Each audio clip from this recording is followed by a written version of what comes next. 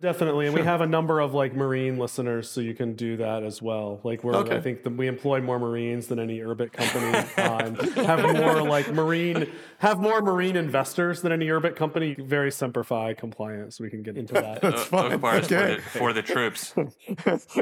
If I share it with my old infantry officer school classmates, not a single one of them will know what I'm talking about.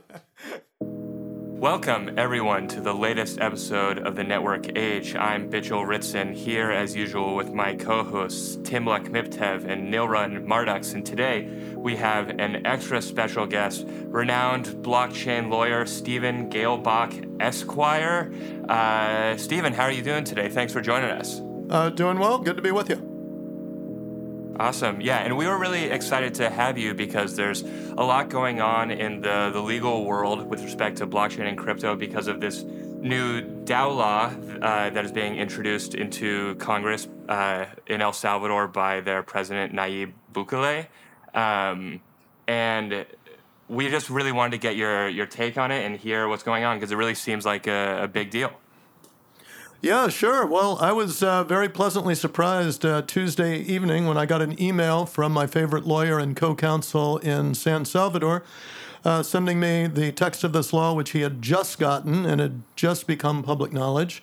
And it's digital assets law for El Salvador, and it sets a legal framework for basically any token issuer or related service provider. It's really quite a revolutionary and extremely well-drafted law. Yeah, that's amazing. It's such good news to hear. And I think, we're going to dive into all these specifics and really what this means for both El Salvador and companies around the world. But I think before we get there, we're interested in hearing a little bit about your background because you've both been in like traditional law and also a lot of extensive experience in the crypto and blockchain worlds. Sure, my career's been long enough. I've had quite a varied experience that has led up to the crypto world. I was in the Reagan administration for 5 years. First half of that was as a legal policy advisor on White House staff. Second half was as senior special assistant to U.S. Attorney General Ed Meese. Before that, before law school, I was an infantry officer in the Marine Corps. Went to Harvard Law School, was in Harvard Law Review for a couple years. Some interesting people there, a lot of fun people. Some of them are well known now, like John Roberts, Chief Justice of the U.S. Supreme Court. Clerked for a federal judge in the D.C. Circuit, and worked at the biggest law firm in D.C. as an associate, Covington and Burling. After the Reagan administration, I have largely had my own law practice. Here and there I've had a partner for a bit, but mostly it's been my own law practice, and it's been almost all for tech companies ever since the late 80s. But what changed was 5.5 years ago, I got involved for the first time in an ICO. First time that happened, I had to ask a question like, "What's an ICO?" Then, "What's a blockchain?" And, okay, I knew what Bitcoin was, but I had to ask what Ethereum was. But a whole lot has happened since then. So, I can tell you what really got me into it full time.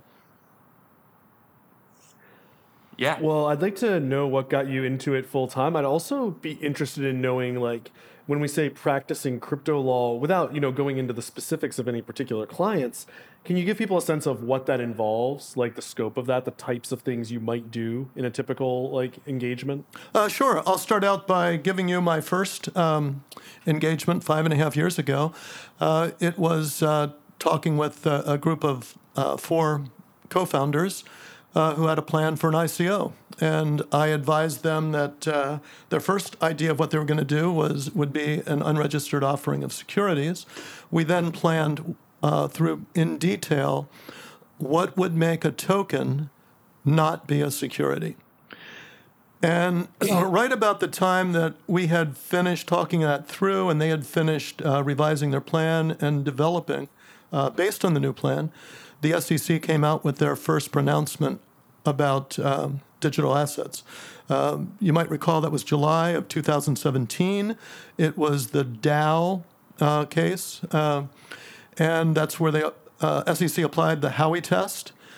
And I looked at that with those 4 co-founders, and and said, look, what you guys have been doing tracks very well with not only that SEC statement, but also with the Supreme Court's case law, starting with the Howey case back in 1946. And there have been, about another almost 10 cases since then where the Supreme Court has interpreted and applied the Howey test. But I'll tell you what really got me into this full time was that those co-founders asked me if they could publish a legal opinion. I did a legal opinion for them. It was 31 pages long.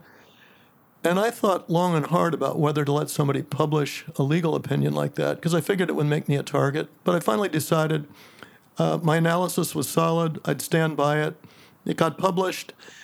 And everything went smoothly. And that legal opinion turned out to be, it turned out to, let's say, stand the test of time. And that drew a lot of potential clients to me, because the big law firms that had done legal opinions, firms like Perkins Coie and Cooley, based in Silicon Valley or on the West Coast, had done a lot of legal opinions, never let their clients publish them. Those legal opinions never did any good when their clients got knocks on the door from the SEC. So really for the last almost 5 years, all of my law practice has been blockchain related. So what does that consist of? That was a good question. You asked, Tim Luck. It pretty much draws on, number one, all my experience representing tech companies, everything from commercial transactions to securities law. Back in 2000, I was the IPO manager for what was then the largest internet IPO in U.S. history. That was Genuity. And learned a lot through that, then helped manage securities law compliance for that company for a couple years after that. But in addition, it really calls upon intellectual property, law experience, and all sorts of things that just pop up. I'd say for myself, I'm always drawing on my experience with a federal law enforcement apparatus. I'm talking Justice Department, SEC, a lot of other regulatory agencies that I dealt with in my time in the Reagan administration, that I dealt with, in case law when I was clerking for a judge in the D.C. Circuit. It's really important to have some sort of idea of the mindset of federal investigators and federal regulators, because my job here is keeping my clients out of trouble, enabling them to execute a business plan in a way that minimizes risk and that is ultimately successful.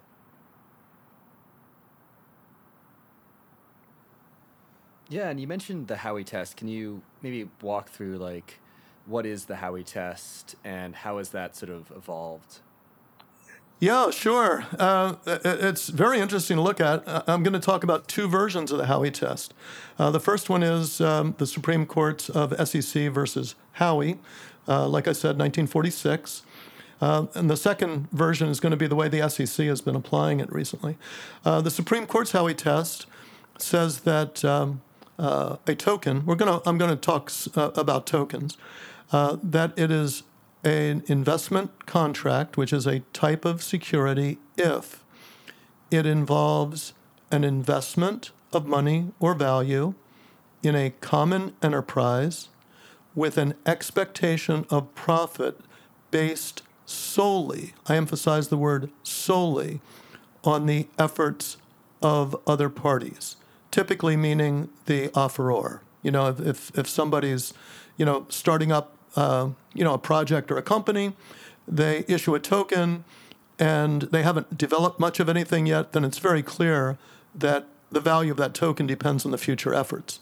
On the other hand, if they develop a token as a license or a participation right to use a product or service or to use a network, and it has value in that respect, that means that the purchases are not solely based on expectation of profit from the future efforts of others.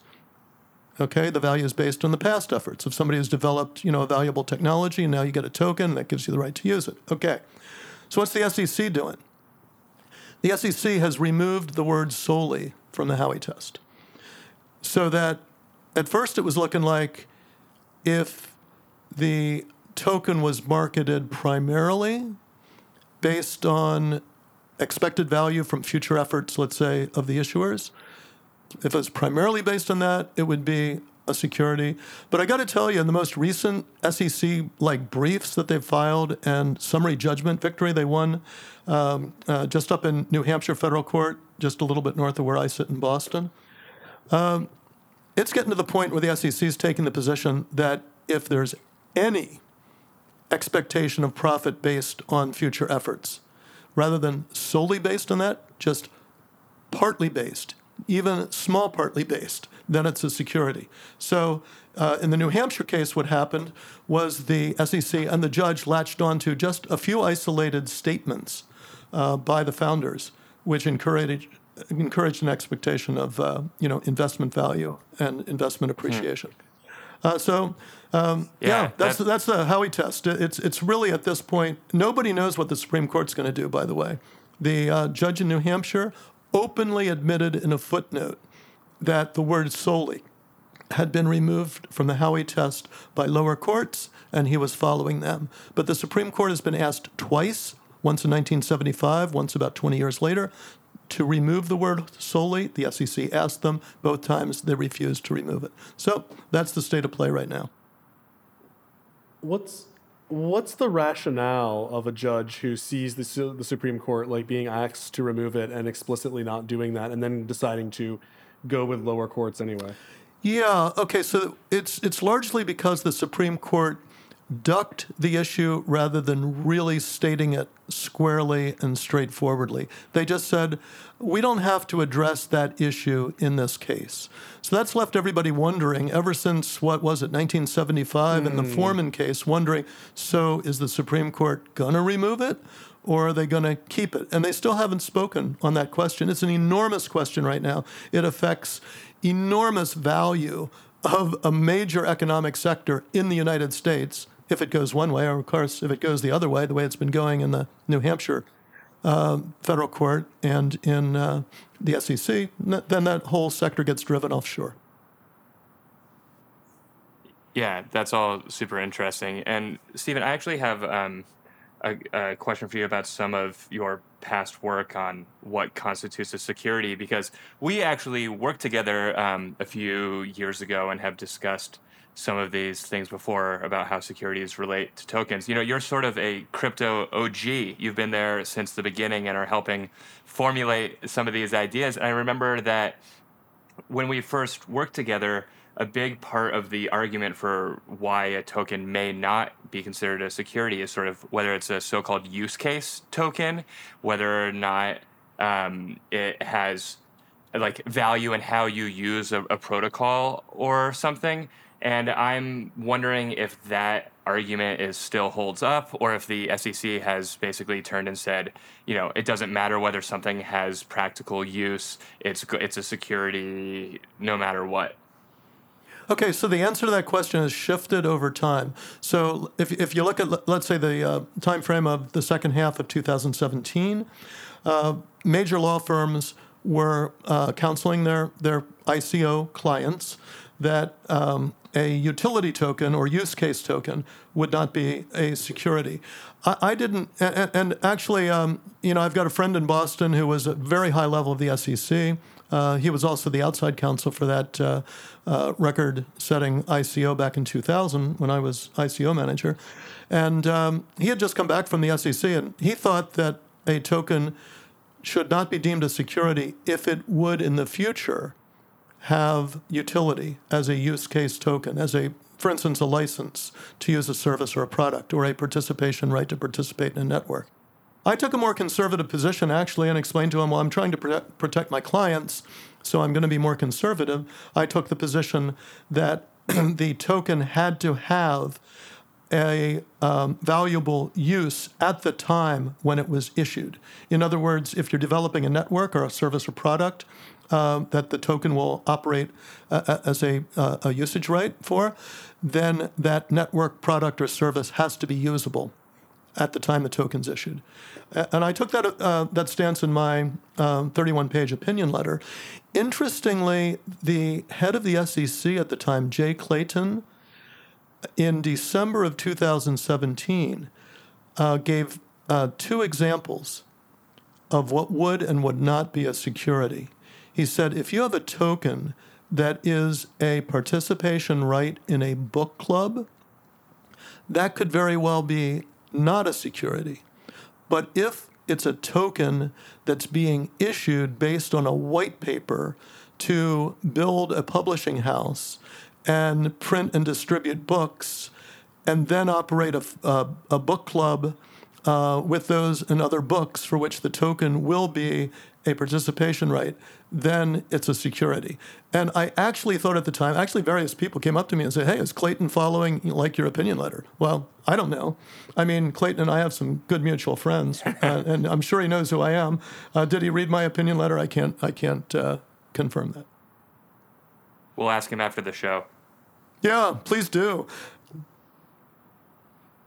That's the SEC position. What about like the broader U.S. Situation with, for example, the infrastructure bill and the CFTC ruling, the U.S. Treasury sanctioning of Tornado Cash? Can you talk a little bit about that, and then we can kind of pivot towards what's happening in El Salvador and how maybe that gets us around some of this, I would say murky but also problematic U.S.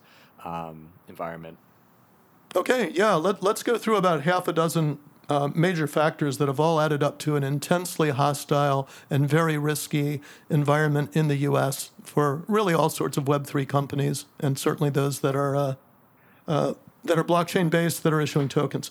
Okay, number one, SEC today, and this finishes up my answer to your question, Bitchel, which is SEC today is just taking the position that all tokens are securities, but they're not coming out with clear guidance saying that. Instead, they're giving zero guidance, and then they're just which targets they want to hammer in enforcement actions. So you call it regulation by enforcement, which is the worst possible thing for business. For business development, you need predictability, you need guidelines, you need certainty. SEC is doing the opposite. Okay.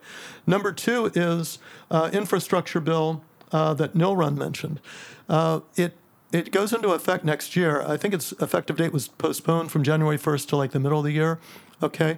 But what it does is it says that anyone who, as a business, engages in or facilitates cryptocurrency transactions of any type must comply with the requirements for a broker. Well, the people who drafted that, largely in the U.S. Treasury Department, knew perfectly well it's impossible for Web3 companies in their current structures and variations to comply with the broker requirements, because that means you have to submit all sorts of information about your counterparty, which a DeFi project isn't going to have, a typical DAO isn't going to have, all sorts of Web3 projects are not going to have. It was such an extreme provision that almost everybody in the Senate was first introduced was ready to amend it, okay? And there was a bipartisan coalition. It had Democratic and Republican senators, conservative and liberal senators, and they all agreed on a change that would have made it at least halfway reasonable. And then, but it was subject to unanimous consent in order to offer an amendment. And the 88-year-old former chairman of the Senate Finance Committee, I forget his last name, senator from Georgia or Alabama, I think it was Alabama, objected. And so the amendment couldn't be made, and the outrageously broad, impossible to comply with language from the infrastructure bill became law. I've seen lawyers, trying to, make the best of it, like, hey, it's so extreme, obviously they're not going to enforce it that way. From what I've seen in the past half year with this administration, you can't count on that for a moment. So what else has been going on? People probably know about Tornado Cash. First time that sanctions have ever been applied, not to an individual, not to a company, but to a technology. How do Web3 projects make absolutely sure they never have any dealings with Tornado Cash, no contact with it? I don't know. You'd have to completely reprogram, all decentralized networks.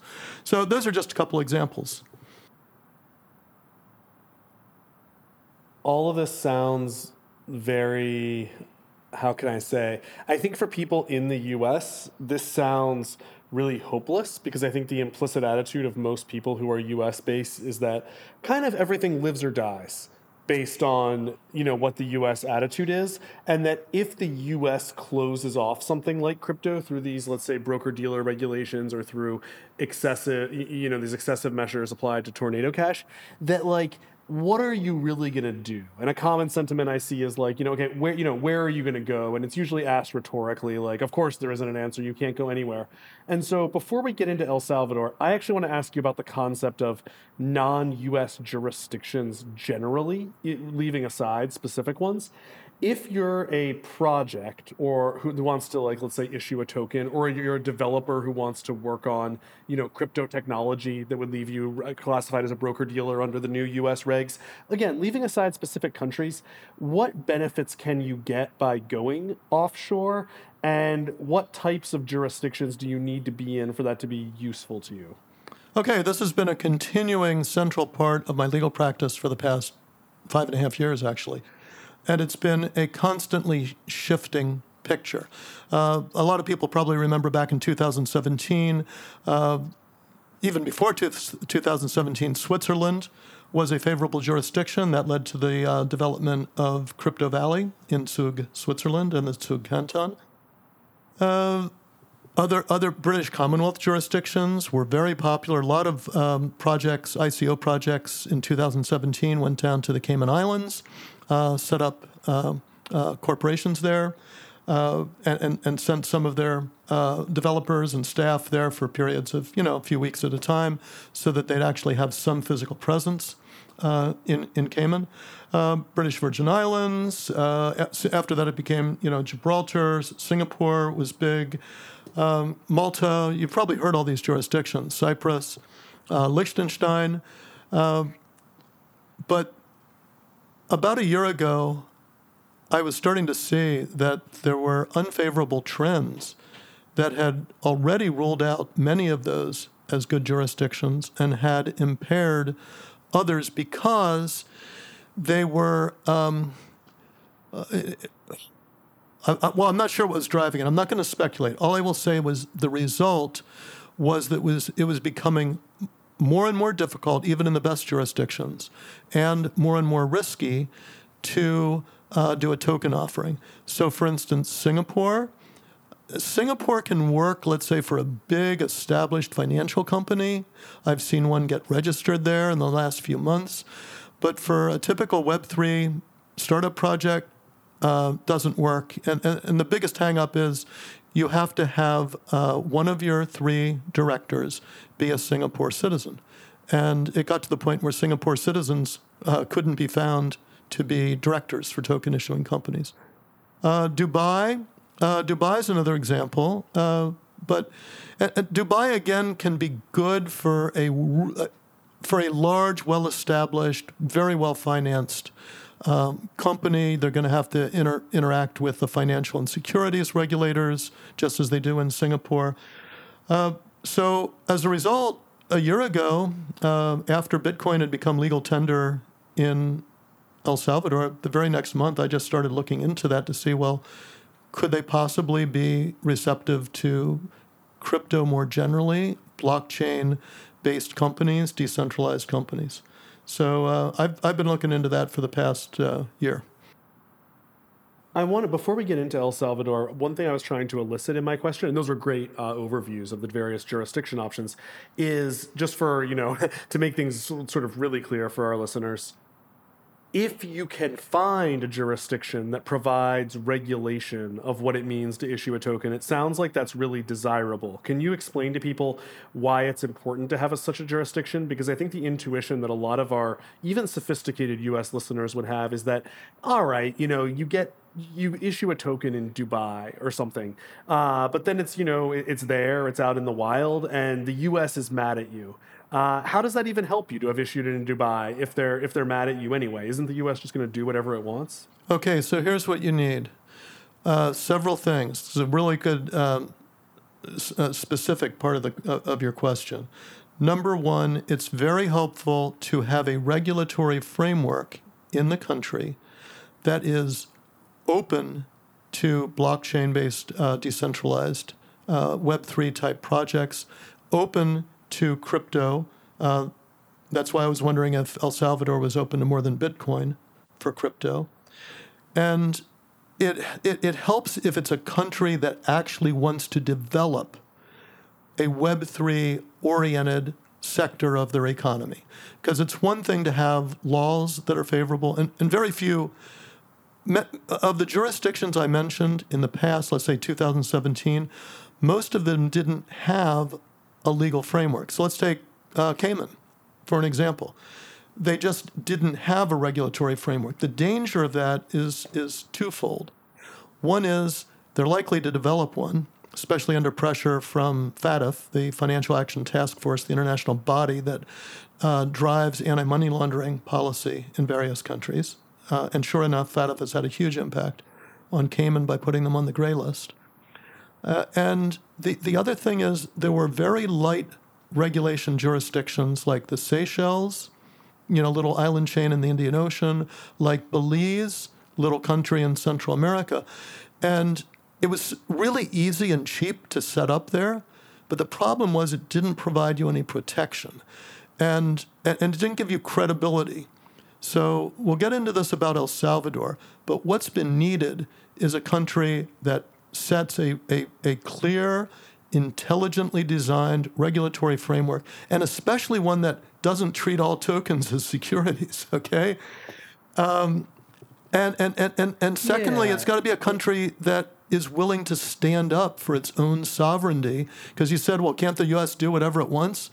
Well, it can, as long as it's, a vassal country that doesn't care about their sovereignty. You need a country that's ready to set up their own legal structure, say, we stand by this, we're a sovereign country, just like the U.S., so U.S. will talk to you, but you're going to have to convince us. We're not going to do it just because you tell us to.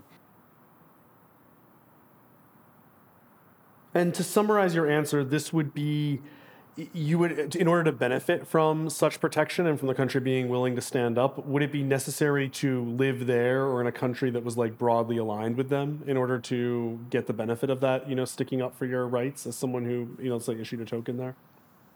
Well, you're getting me right to El Salvador because fact is, in the 33 pages of this new law, there's absolutely no requirement that you become a resident of El Salvador, that you operate from there. You're going to have to pay some taxes there.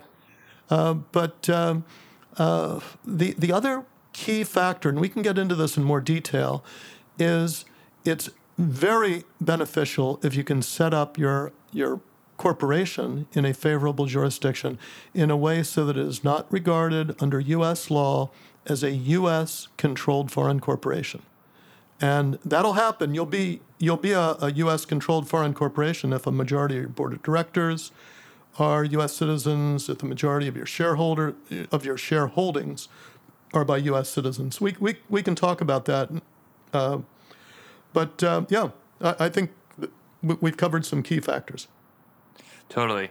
Yeah, and I think as we get into El Salvador, before we get into the details of the law themselves, keeping a nice, some tension for the listener to keep them going, I was wondering if you could tell us a little bit about the story of this law and how it's moved into, it was recently introduced to Congress by the president, because my understanding is that you have a bit of a personal hand in introducing some of these concepts and maybe even drafting some of what the law would look like. So you've seen the whole process. I've seen it. I've seen parts of it. Okay, so here's the history of my own history. First contact with Salvadoran government was January with their embassy in Washington. Extremely receptive, really good people, very encouraging. We're the land of economic freedom. We want to work with you. We want to attract investment to El Salvador. That led to a trip in March where I met with high-ranking officials who are very much involved in bringing tech business to El Salvador, who are involved in blockchain type, Bitcoin, and I started slowly a trickle of companies to onboard to El Salvador. The Salvadoran council I was working with, starting in midsummer, we together drafted a 4-page proposed law that would be a framework for DAOs to register and operate in and from El Salvador, modeled somewhat on the Wyoming DAO law, but also tied in completely to El Salvador commercial law, which my co-counsel is intimately familiar with. That led also to meetings, both Zoom meetings later in the summer with top-level lawyers in the government, meetings the next month with high-level people at the government. And it was very clear that they were, first of all, extremely well-informed. Number two, very interested in developing a tech sector, becoming something of a tech hub.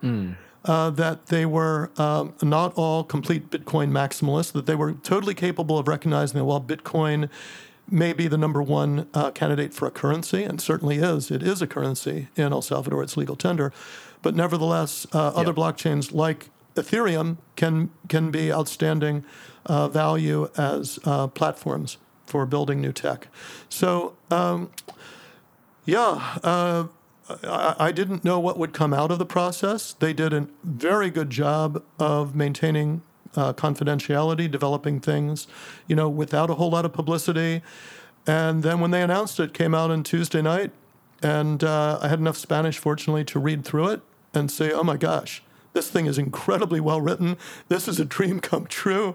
I can't believe they've gone beyond our DAO law. It applies to all digital assets. I can see some of our discussion, reflected in what they did, but no, these are guys who drafted the law their way for their country. The lawyers I dealt with are really first class. They're really sharp people. And what they have produced is quite an amazing opportunity for Web3. That's awesome. One thing that really sticks out in your story is just how quickly this has moved. I mean, you said that these discussions started not even a year ago, and I think that really speaks to what you said is necessary for a country to create a good environment for Web3 companies is not only like a clear regulatory environment, but enthusiasm on the part of the government and the culture to create a home for these technologies. And it seems like in your dealings, it's not only like it's really intelligent people and really enthusiastic people who are working hard to get the job done, which is exactly what you need. Yeah, and they've got very important leadership, because I got to tell you, all those jurisdictions I mentioned before, from Belize and Cayman to the Seychelles to Singapore, there's never been one of those top 10 crypto or blockchain or token jurisdictions that had a head of government who was personally enthusiastic about crypto. And that's what El Salvador has in Nayib Bukele. And he's obviously, very committed to, Bitcoin as legal tender. He's been under and all sorts of pressure from the IMF, global financial community, U.S. government to back down. He just says, hey, we're a sovereign country. I'm doing what's best for my people. And frankly, he is. There's no question in my mind. If he followed the advice, it would hurt his people. What he's doing is helping them immensely. Their economy is not just growing, it's booming. Tourism is booming. And so all of these people I've dealt with, I can't say that I've met El Presidente, but I've met a lot of people who are right around him and work with him. They're pulling all oars in the same direction. They all get the message. They're all with him. It's a very harmonious effort. And so this law has to be passed by the legislature. So will that happen? Will it get filibustered? Will it get slowed down? No. He has a new political party, which he only formed, 3 or 4 years ago, and they have 2/3 of the seats in the legislature. So it's going to pass within a couple weeks. So supermajority. Yep. Yeah, that's fantastic. And so I'm just curious, like you mentioned, you were concerned that they were going to be Bitcoin maxis. Like what are covered by this? What is covered by this digital asset law? Are we talking stable coins, DeFi? Is it like every single part of crypto? Like, is it broadly just legalizing pretty much all aspects of crypto that we currently know? Is that correct? Yes, the definition of digital assets in the law and all the provisions that apply to them, they apply to DAOs, DeFi, NFTs, ICOs, stablecoins, you name it. There is a separate section setting up a commission for the administration of Bitcoin proceeds when there are public sales, as in a Bitcoin bond offering of Bitcoin. That's about 1/10 of the 33 pages, and all of the 33 pages, all the rest applies to digital assets in general. Yeah, that's fantastic. Really, really good to see. And I'm curious, like you mentioned, an issue with Singapore and Dubai was that basically there was too much burden, too much of a barrier for most Web3 companies to be able to benefit. Like, what's the regulatory burden like with this law? Is it easy? I don't know, say a company with just like $1 million in market cap, will it be accessible? This great regulatory environment will be accessible to them? Or is it still like a pretty big cutoff for the size required to really get the benefit of this law? Okay, it's going to be a big contrast to Singapore and very big contrast to Dubai. So the cost of setting up, first of all, a Salvadoran corporation, which you need to do to benefit from this law if you're not a Salvadoran citizen individual. By the way, any citizen can set up, anyone of any nationality can set up a Salvadoran corporation. You can do that for a couple $1,000s. There's a fee schedule for digital asset issuers. The current rate is $5,400 to register and an annual re-registration fee of $3,600. It's pegged to the minimum wage, so that's a very clever way of making sure that as there's inflation, the fees go up. I've never seen that sort of mechanism used in the U.S. or anywhere else. That's what I mean. We're talking about smart and creative people who are doing this. And then there's a fee of a percentage of proceeds of an digital asset sale. But that fee is 1/100th of 1%. So let's say you do a $10 million token offering. 1% of that would be, let's do the math, $100,000, right? But 1/100th of 1% is $1,000. So hey, if you're fortunate enough to do a token sale that raises $10 million, you pay $1,000 extra. One thing I want to clarify there, though, is a lot of projects now will release a token and just let it float. Like the ICO model isn't used as much now. So what happens if you just release a token where you're not necessarily raising money? You're just letting it float out there, and maybe the project like sells some of it over time. Yeah, there's actually a provision in the law about stable coins that somewhat addresses that type of scenario. It's where you don't know what the volume is going to be, or you don't know what your revenue from it is going to be. And so you just use a look-back procedure where, they go a year out and look back and top up. But also, they have a commission. Okay. They're setting up a national commission of digital assets. It's headed up by 3 commissioners. And they're going to be obviously working through, any of the issues here. I'll tell you, one of the amazing things in El Salvador is you can get in and talk to the decision makers. Okay, that's why it's gone so fast. I'm not the only one who's been able to do this. You've got people who aren't scared to talk to you and who will deal with you on the merits, who understand the issues. You don't need to brief them up.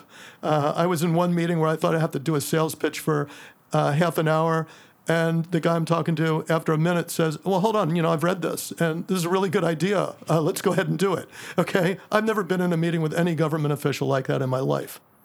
Yeah, it's wild, and I've had a similar experience interacting with the El Salvadorian government at a little bit lower levels, I think, than you. But yeah, overall, super positive. I was also very surprised at just like the efficiency of the bureaucracy, where I was able to, for example, get a tax ID. It took about 5 minutes. I've done tax IDs in Ukraine and looked into it in Mexico and Argentina, other countries, and it's just usually a pain. Usually the bureaucracy is quite slow. So yeah, I've been quite impressed. I guess let's kind of dive in a little bit to like, what's the timeline like? You've mentioned you've set up some corporations in El Salvador already for clients. Like, how long does that take? Should they get started now? Like, you mentioned this is pretty much a done deal. There's a supermajority in Congress. what are kind of some next steps for folks? Yeah, it makes sense to set up a corporation early because then you're going to want to use that corporation to be the applicant with the National Commission of Digital Assets to get authorization to issue your tokens. So yeah, it makes sense to get started early.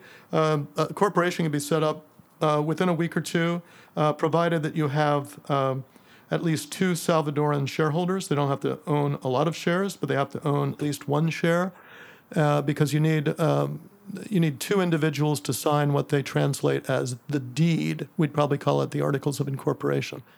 And they have to sign in front of a Salvadoran notary. So, for instance, I'm right in the middle right now of forming a corporation down there. And I've got 2 Salvadorans that I got to know, during my travels.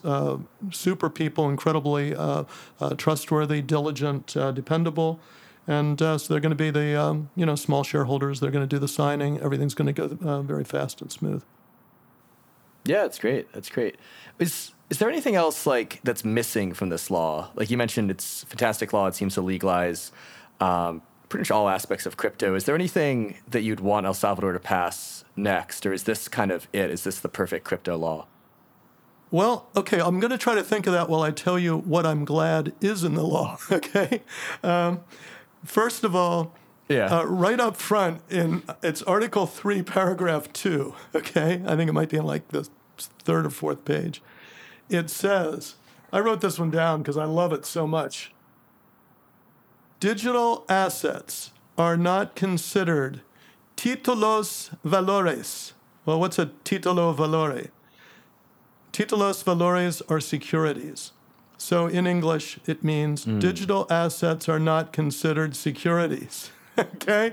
And I'll continue a little bit because it's so fun to hear it. And therefore, the regulations referring to securities are not applicable in any respect as to the commercial code, nor the law of securities markets, nor the law of electronic securities, nor the law of electronic annotations of security accounts, nor the law of investments. Okay? Man, I'd love to shake the hand of whoever drafted that. Let me dive into that for our listeners who don't appreciate the implications there, because, and I think the ones who are heavily into crypto, both as founders, builders, and participants would know it. But for the last however many years, there's been this whole dance that everyone's had to do where it's not at all obvious that being a security or having security-like properties should be this horrible thing. Right? There's a lot of people who have recognized that, crypto tokens in some cases have aspects of securities, and it's attractive to users when they do. They also have these non-security type aspects.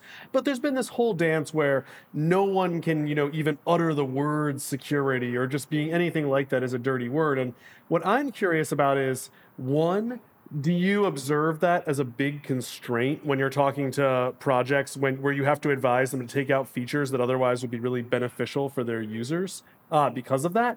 And also, if a client is willing to, incorporate in El Salvador and issue there, would you then tell your client that they kind of, don't have to worry about that as much? Or is there, things here I'm missing? Several parts to answer your question.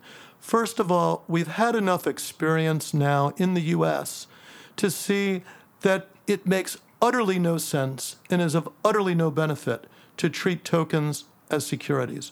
And what do I mean by that?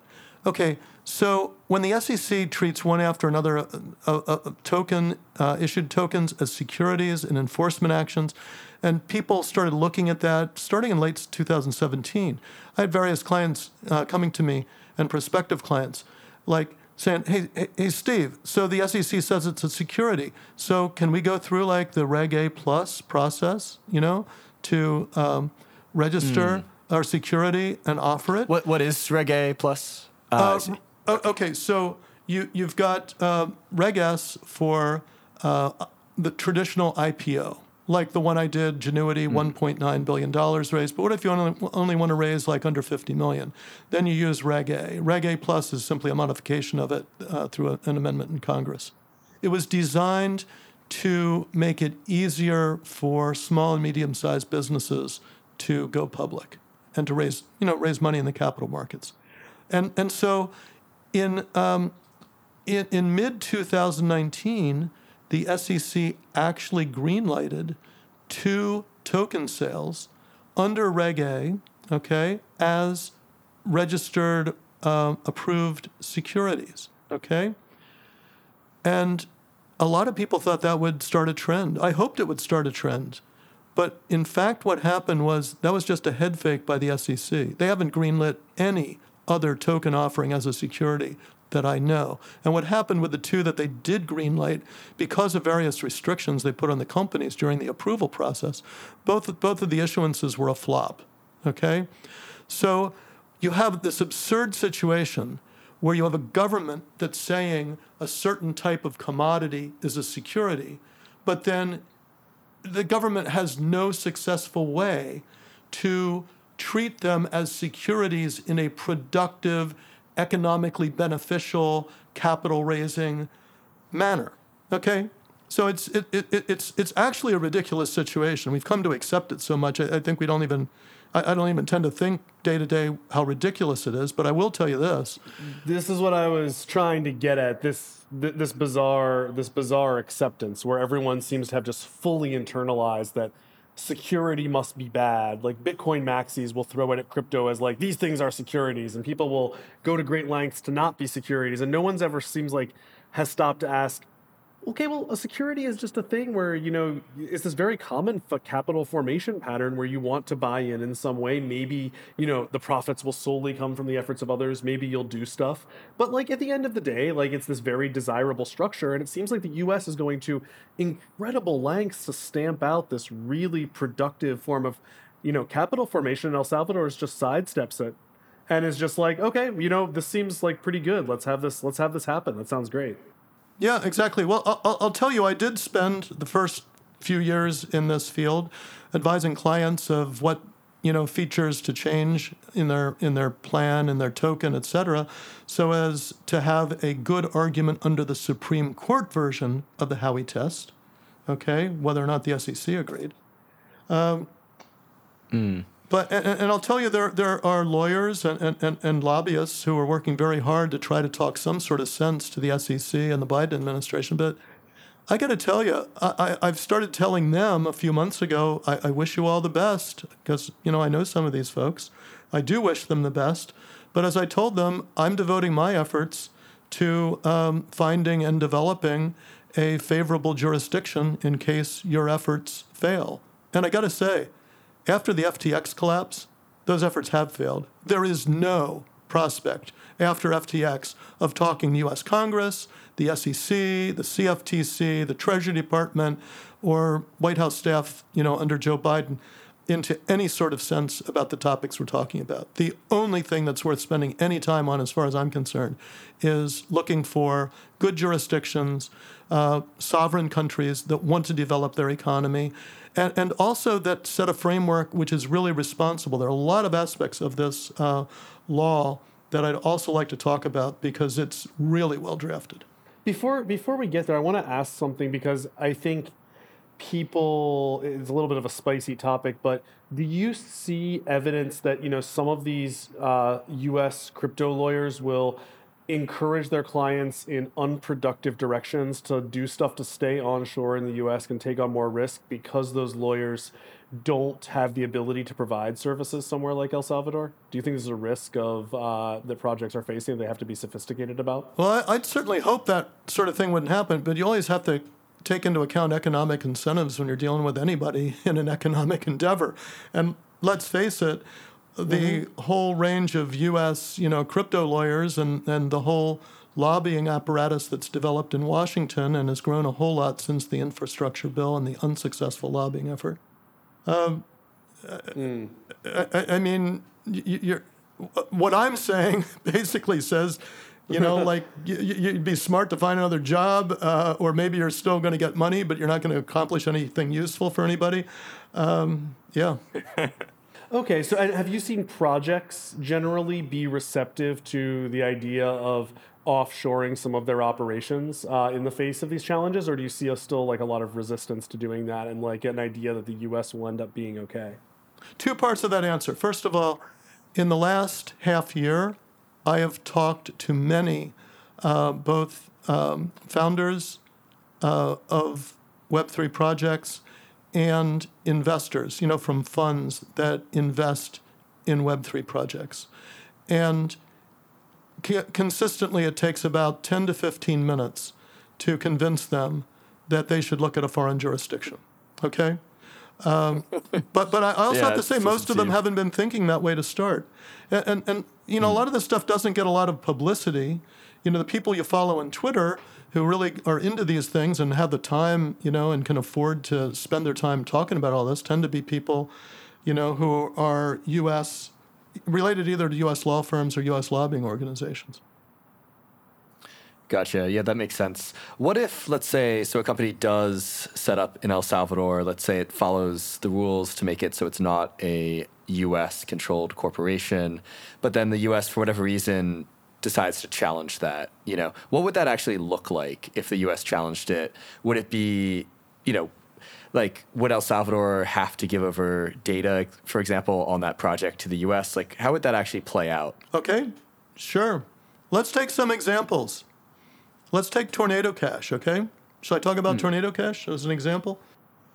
Yeah. Really Please. important project. Let's say that poor schmuck, is imprisoned in Amsterdam now under a complete lawless system of some sort, Kafka-esque. Let's say that he had been in El Salvador, okay? Let's say he did some development work for, Tornado Cash, or maybe Tornado Cash even had, a support center of a few devs and, whatever, system admin, whatever, working in El Salvador. So the U.S. comes in and says, hey, they're violating our sanctions. Well, the first thing El Salvador is going to say is, we're really concerned about sanctions enforcement. We want to be really responsible international citizens. Are you talking United Nations sanctions? Oh, no, we're talking U.S. sanctions. Well, then get lost. We enforce UN sanctions, and you can enforce U.S. sanctions, but we're not U.S. In other words, El Salvador has made it super clear. Their president says this. Their ambassador in Washington, D.C., God bless her, Milena Mayorga, incredibly impressive representative of her country, constantly telling U.S. State Department and others in the Biden administration, we're not your backyard, we're a sovereign country, we want to have good relations with you as long as you respect our sovereignty, okay? So to clarify, we could use the Tornado Cash example, but to get these benefits of protection, the project founders or developers in question would need to be living in El Salvador, because otherwise, El Salvador can stand up for them all they want, but if they're in, the U.S. or Europe, any of this stuff could happen. Well, that's true. When you get to a certain point, with all my clients, I deal with risk assessment, risk mitigation. That's not to say that you got to start spending all your life in El Salvador, although it's become an incredible place. I think we had to talk about that. It's just gone this year from being one of the most dangerous, high crime places in the world to it actually, by this summer, had the lowest per capita homicide rate in all of Latin America.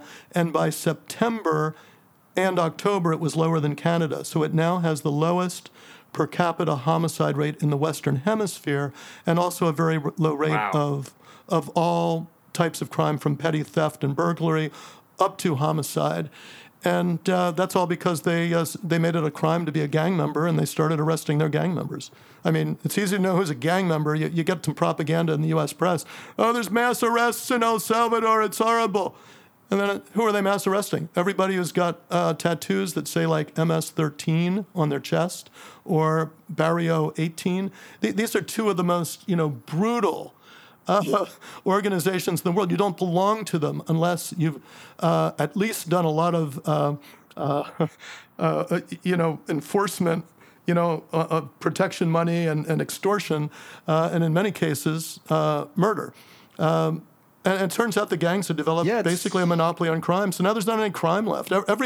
I know people in the Capitol now, some folks who have worked with us as partners, some young folks in their 20s. They've got friends who are from the slums. They play soccer together, pickup games, and so forth. The people from the poorest regions of El Salvador, who were the most oppressed by the gangs, are universally saying, "Oh my gosh, we've never experienced freedom like this before. There's nobody, to check who goes in and out of the favela. There's nobody to make sure if we have any job that we pay them a percentage. There's nobody to check on whether we've started our own business and make sure that we pay protection money. All of this is gone. There is total freedom. It is a complete change." Yeah, that's been our lived experience as well, bringing about 30 Urbiters down to El Salvador. No one's had any issues with crime whatsoever. I was actually just chatting during the Bitcoin conference with an entrepreneur from El Salvador. He runs a video game company there. He mentioned a lot of his workers who are coming from poor areas used to have to pay, exit fees and entry fees back into where they live because the gangs controlled the neighborhoods. And yeah, he was just saying it didn't change his life, but it changed all of his workers' lives, people who are living in these more disenfranchised areas. So yeah, it's quite fascinating on that perspective. It's also just been, really good for overall tourism, great weather. So yeah, definitely a good place to check out. I am, though, curious, just to dive into, how much time you think people would have to spend in El Salvador, and would it be burdensome for the U.S. to try to discover, for example, how much time you are spending in El Salvador versus other countries? How would they really prove, for example, that it's not, fully operated out of El Salvador? Well, they'd have a hard time proving it. What you really want to do is you want to have enough Salvadoran presence, okay, so that if some federal investigator comes knocking on the door, you can explain, well, hold on, we're a Salvadoran company. We've got such and such going on in El Salvador. It's not a question of whether the founder's living there. It's not a question of whether the devs are working from there. But two main things to do. One is if you can set it up so you're not a U.S.-controlled corporation, that's number one. Number two is to have some presence there. Hire a couple, part-time people there to do your social media or community development work. If you find a Salvadoran dev or a Salvadoran administrative assistant, and if your devs are all working from elsewhere, you might do a conference in El Salvador. You might, send one or two or three of them, there for this week or that week or a few weeks or a month, whatever. Give them a family vacation there, whatever. But enough so that you are in a position where the U.S. government can't claim, oh, this is just a sham. You're really a U.S. company. You set up a corporation in El Salvador, but hey, your shareholdings are majority U.S. citizens. Your board of directors is majority U.S. You've got all your dev staff, sitting in Austin, Texas. Whatever it is. Yeah, really interesting. Now, is El Salvador making it fairly straightforward for people who want to move there to acquire residency? Yeah, so with corporation that I'm setting up there for a Web3 project, one of them is already pretty far along in the process for getting a residency visa. What it is if you're a shareholder in a Salvadoran corporation and you are involved in any way in building the value of that corporation, then you are eligible for a resident visa. And hey, El Salvador is close enough to the U.S. Even if you don't have a resident visa, you can go down there for up to 90 days. Once you hit 90 days, what do? You can drive across the Honduras border and back, and then you get another 90 days. So, it's the immigration aspect is not a barrier. And for anybody who's really involved in a Web3 project that locates in El Salvador, like one of them, I've got, they've got some foreign nationals who would much rather live in El Salvador than in the country they're in currently. And they're both shareholders and, they're entitled to visas. Yeah, I've had some experience with that too, and also just hanging out with people in El Salvador. Pretty much all the Bitcoiners I know who have wanted residency, they've gotten it. It takes only about a month. If you have a good lawyer, it takes about a month. The requirement is basically a police report from your home country. It only costs actually a pretty shockingly low amount. I think it's about $600 total for 2 years. So it's actually kind of approaching the ease of a really good program like Mexico. I'd say it's a little bit harder, but pretty comparable in terms of cost and overall characteristics. Yeah, it's really good to know. And we can probably get into soon the practicalities of people in the U.S. moving on this or what they should wait for. Just to finish this one, though, before we get to that, Stephen, Are there any other jurisdictions that you see on the horizon that might be looking to this and being ready to copy, or have been, waiting for some proof of concept or what such a law might look like? I've been surprised how slow other jurisdictions are to copy El Salvador's successes of the past year or two. So, for instance, Bitcoin, I think so El Salvador established Bitcoin as legal tender side by side with the dollar. So who has followed suit? I think the Central African Republic, am I right? Something like that, yeah.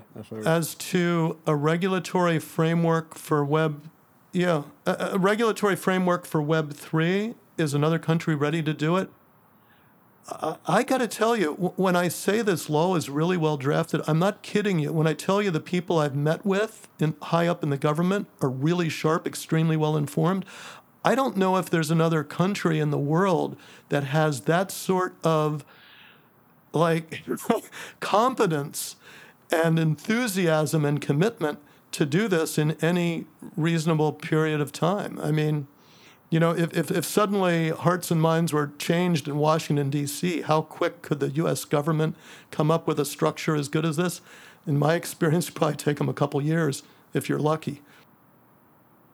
Well, it sounds like something that's interesting is this really doesn't happen on accident. It's not like El Salvador just tripped into being a Web3 crypto-friendly country, and it takes more than just a couple people or a couple centers to get this done. There really has to be enlightenment and enthusiasm, which I think is really one of the most exciting things about that, because it makes this feel sustainable, right? And that this is part of a long-term vision for El Salvador's future. This isn't something that's just going to shift at the next election. It feels like they're really building an infrastructure here.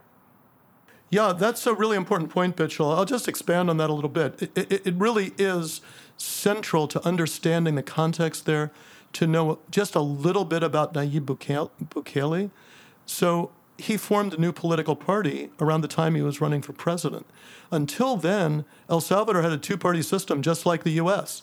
You had a corrupt left-wing party, you had a corrupt right-wing party. Just as in the U.S., you have a left-wing party dominated by money, and you have a right-wing party dominated by other money, except there's a big overlap in the money with, people donating to both to keep their influence up in Washington. And what Bukele did, he started a new party called Nuevas Ideas, Spanish for new ideas. That party now has 2/3 of the legislature. They are mopping up even the local municipality and mayor elections across the country, because people were just sick of two corrupt parties. So what he's done in crime reduction, that took him a few years to lay the groundwork for doing that. And what he's done with this digital assets law, that took time to lay the groundwork for it, to get the experience, of using a digital currency as legal tender.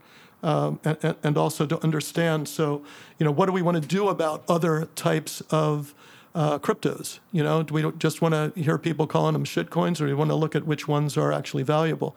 And then the type of law that was passed, it's got some very good provisions, requiring token issuing companies to disclose, what their business plan is, to communicate openly and accurately with their token recipients. This was not done in a way of pushover, like, oh yeah, let's just quick build up a token-based economy and just let anything in here. They're running a tight ship. And one question, one point of clarification. So Bukele, he's 90% popular. He's running for re-election now. That's right. So it sounds like there's at least another 4 or 5 years of Bukele. So you at least get that amount of time, which honestly is kind of like eternity in crypto. So is that kind of how you're looking at it? It's like there's stability for, at least this next term of Bukele coming up. So until what is that like? I think it's 4 or 5 years out now. Yeah. Yeah, it's 5 years out. You can bet on that with almost zero risk. But what's more than that is it's not just Bukele; it's his political party. His ambassador in D.C. is just as committed to crypto as he is. The people around him are just as committed to crypto as he is. The leaders of his political party. So it's not just him personally, but I will tell you that I mean, he comes from a business background. His dad started several highly successful businesses. He and his three brothers got involved in those businesses. His brothers still run them. Yeah, it's sort of like, people really hope that Trump would be able to run the government as a really effective business. Well, you look at Nayib Bukele, you see somebody who can actually do that. Uh-huh. And I mean, this has all been totally fascinating. I think we're nearing the point of wrapping up, and we'll give people some more information about how they can contact you and what steps to take if they're interested in moving forward with some crypto project in El Salvador. But I wanted to ask you one question that's just been on my mind for a little bit, which is unrelated to El Salvador, which is, with the FTX and SBF stuff that's going on, super hot button issue, that I'm curious if you have any thoughts about what sorts of consequences that he might be facing, and whether or not his, the fact that he was incorporated in the Bahamas matters. Obviously, we don't want more SPFs, we don't want more FTX collapses, but I am curious as to the legal situation there and maybe what the interplay is between international governments. Okay, so the legal situation looked at rationally is very simple, straightforward. It's a massive multi-billion-dollar fraud. Okay, with horrendous consequences for the U.S. economy and all sorts of people. Okay, but then you say, what consequences will there be for him? Well, I mean, it's been extremely weird and striking to see the New York Times and the Wall Street Journal treating him with kid gloves, even the New York Times doing a puff piece on him, after all of this was exposed. And unfortunately, it has a lot of similarity in that regard to two things. One is Jeffrey Epstein, who, when he was first arrested in 2016, had such powerful backing that hardly anything happened to him. And the 2008, Great Recession, where the big banks that had set up, in many cases, totally fraudulent, multi-billion-dollar ventures that victimized enormous numbers of people globally, worldwide, and suffered no consequence. So the question is about, SBF. The question in my mind is, so how did he get on the same platform with Bill Clinton and Tony Blair? Who are these people who are backing him? And will we ever find out? Is he just a front man for more powerful interests, the way that Jeffrey Epstein was? I have no idea. Will people be scared to, actually treat him as he deserves under the law because he might spill the beans on those more powerful people? Who knows? Yeah, that's super interesting. And we'll see whether we get the answers to any of those questions going forward. Maybe not. Maybe these things will remain forever a mystery. So I think, just to wrap up as we move towards the end of the episode, I think we wanted to ask you, Stephen, whether you had any sort of real, simple, direct, practical advice for people interested in the Web3 movement in El Salvador or starting a company there. Like, what are some steps to take? What should they look into? All of that. I'll say what I've said to clients. I guess lawyers always say this is not legal advice, and Yeah, we'll put that in the show notes. This is all speculation, not legal advice. But what I tell people is, if you have any intention of issuing a token from the U.S. or your project is largely based in the U.S., you would be insane not to look at alternative jurisdictions at this point. Number two is, if you're looking at alternate jurisdictions, if you're not just keeping your head in the sand hoping that the SEC doesn't tap you on the backside, then El Salvador is obviously a place to check out, and go ahead and contact the embassy, and then go ahead and contact people in El Salvador and check it out for yourself. And can they also get in touch with you? Like, what's some contact information for you if they want to learn more about, say, setting up a corporation or working with or finding, for example, El Salvadorian counsel to set up a company there? Sure. The best way to contact me is email. I'm steve@galebachlaw.com. Galebach, easiest way to remember the spelling. We'll make sure to... You got it. Okay. Well, we'll throw it in the show notes as well to make sure that everyone can get a hold of you if they're interested in those questions. Okay, sounds good, Mitchell. Well, this has been an amazing conversation. It was so good to have you on the show.